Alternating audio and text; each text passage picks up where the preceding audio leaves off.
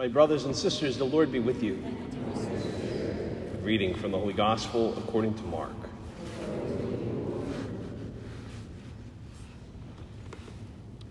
The apostles gathered together with Jesus and reported all they had done and taught. He said to them, "Come away by yourselves to a deserted place and rest a while." People were coming and going in great numbers, and they had no opportunity even to eat. So they went off in the boat by themselves to a deserted place. People saw them leaving, and many came to know about it. They hastened there on foot from all the towns and arrived at the place before them. When he disembarked and saw the vast crowd, his heart was moved with pity for them, for they were like sheep without a shepherd. And he began to teach them many things. The Gospel of the Lord. Praise to you, Lord Jesus Christ.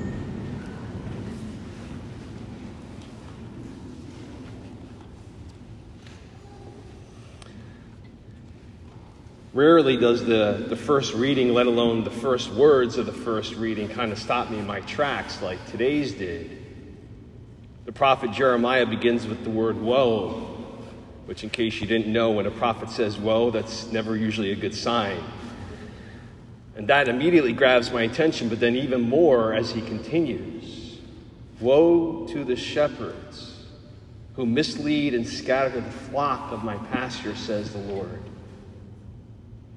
We know that scriptures have this historical reality in this context, but as the eternal word of God, it transcends those things. It's also meant to be heard and spoken afresh here and now.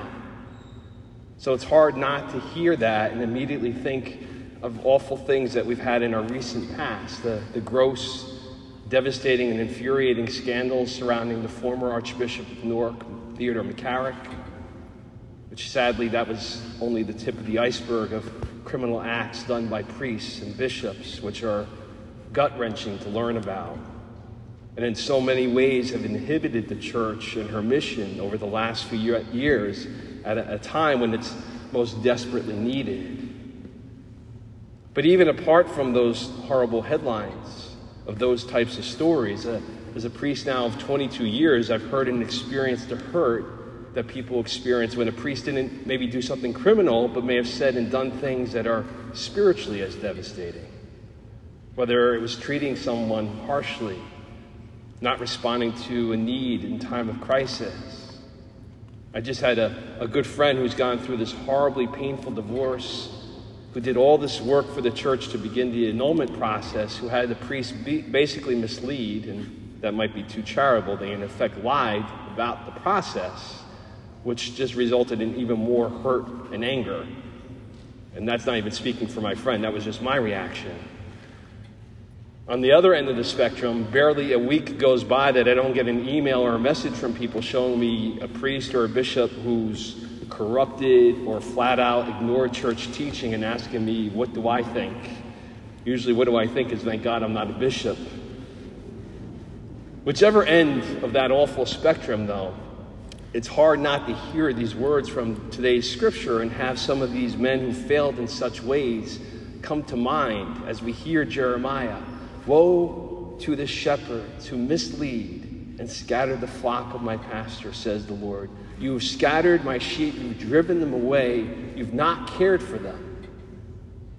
You can hear God's anger through those words of the prophet. And similarly, you can hear Jesus' brokenheartedness in the gospel as he sees this vast crowd as shepherdless.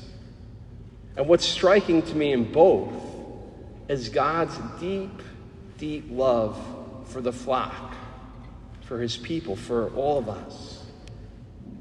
Because this really does get to the heart of God. When we sang the responsorial psalm, the Lord is my shepherd, that evokes an image of God that's near and dear to people. And in the New Testament, Jesus goes even further. In him, God being man, reveals himself to be the good shepherd.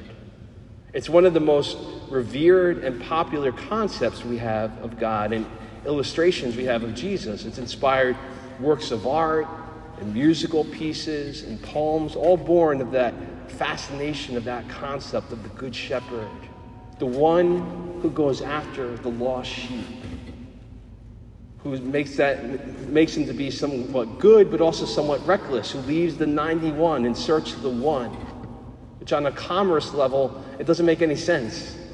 99 out of 100 is still a good loss to safe ratio, and it's a secure amount. But the Good Shepherd's not interested in ratios or good business sense. The Good Shepherd cares. He has compassion for the sheep left in his charge. He's not thinking, that stupid sheep that got lost, how did he do that? Why did he do that? It's up to him now to figure out how he's going to survive. He's thinking, my sheep is lost. He must be scared. He must be frightened. He might even be hurt or harmed in the need. That's what makes the Good Shepherd good. In fact, that's not even far enough. When Jesus calls himself the Good Shepherd, he talks about it as the one who lays down his life for the sheep. And in light of his death on the cross and the confirmation of the resurrection from the dead, we know this to be true. We know Jesus says what he means and means when he says that he is the Good Shepherd. Where it gets challenging for us is that we're 2,000 years removed from Jesus first uttering those words about himself, and from when he first entrusted that responsibility to others. When Jesus, at the Last Supper, instituted the priesthood and shared it with the 12. And then when at the Ascension, he commissioned them to go out and share his good news, his gospel, to the ends of the earth. He wasn't asking them to be functionaries who simply repeated his actions to feed the masses, literally and figuratively.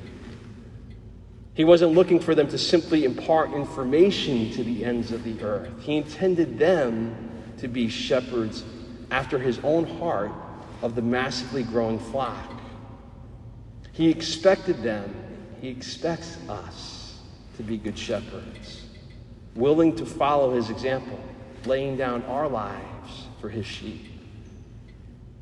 And that's why we hear God taking those failures, the failures on the part of his shepherds, so personally in Scripture. And that's why I believe he still does. One thought that has bothered me in the past and keeps bothering me now is, how do these terrible things keep happening in the church? I know we're all human, so we're all prone to sinfulness and failures, but that aside, after the spectacular failures we had already gone through in the not-so-distant past, and the massive media coverage and supposed reforms made in light of them, how is it possible that these things would still happen? And one thought that came to mind is that some in the church weren't trying to be good shepherds. They were trying to be perfect shepherds. And what do I mean by that? They didn't want to believe anything bad could happen in the church. So when stories were coming to the surface of very bad things happening, they didn't want to believe them. And then when presented with overwhelming evidence that there were bad things happening, their motivation became to protect the church by trying to hide these bad things. And they justified it by pointing to all the authentically good things that the church does. They wanted to keep this facade of strength, of being the epitome of goodness and love to a world that needs it. But tragically, they were foolishly acting in ways that were incredibly weak and fearful and, in fact, evil. Because in the end, the only thing that these perfect shepherds achieved was setting up perfect failure. Because not only was all that sinful and unethical, it's not even remotely Christian at its core. Because again, Jesus calls the shepherds to be good, not perfect. If we were perfect, we wouldn't need him. And humanity has long ago proved that perfection is not possible on our own. And when people in the church lost focus that, yes, they were called to be good shepherds after Christ's own heart, but they were not the shepherd, the perfectly good shepherd, and that they needed him, they kind of pushed Jesus out of the center and became the centers themselves. And we see how well that all went. I'm sharing this because it's a good reminder that we all have to be careful not to let happen to us.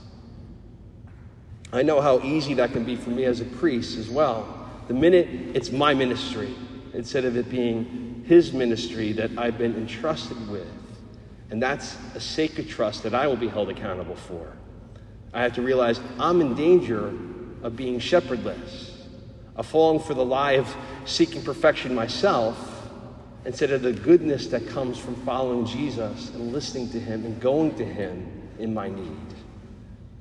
And that's something I think the Lord wants all of us to recognize as well, how easy any one of us can fall into that same trap. Parents, out of a desire to protect their kids and not want them to experience any challenge or failure or stress, can end up trying to present everything as being okay and perfect, that there's no problem that mom and dad won't fix. Or married couples where the husband and wife stop sharing with each other their failures and their fears because they want to appear to be strong for the other. Kids, especially working with college students, I see it all the time, where they fixate on a sport or a class or some passion or interest to the point they get lost in it and simply focus on success and achievement and fame and competition.